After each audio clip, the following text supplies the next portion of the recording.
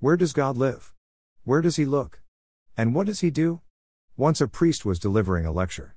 A king was listening to it and he asked the following questions to the priest: Where does God live? Where does he look? And what does he do? The priest was confused, as he felt there was no direct answer to it. The king said that he will put him in jail if he didn't answer. The priest got scared and started to become thin in that tension. His son was worried and asked him what was the matter. The priest narrated what happened at the court. The son asked his father to take him to the court and let him answer the king. The priest took his son on his insistence. The king asked his questions.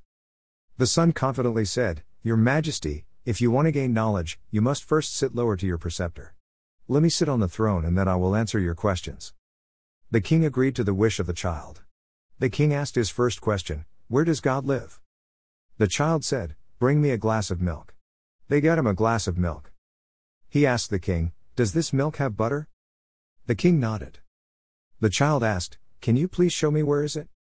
The king said, "It is in its every atom." The child said, "God is in every atom of this world." The king was pleased and asked the second question: Where does God look? The child asked for an oil lamp and ignited it. Then he asked the king, "Which side is the flame of the lamp facing?" The king said, "It is facing everywhere." The child said, "Similarly, God is looking everywhere." The king asked the third question: What does God do? The child smiled. "Didn't you get it yet? He does this.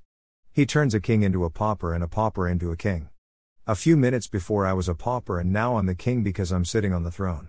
And you were a king before but now you are pauper." The king was amazed and the whole court roared with applause for the child.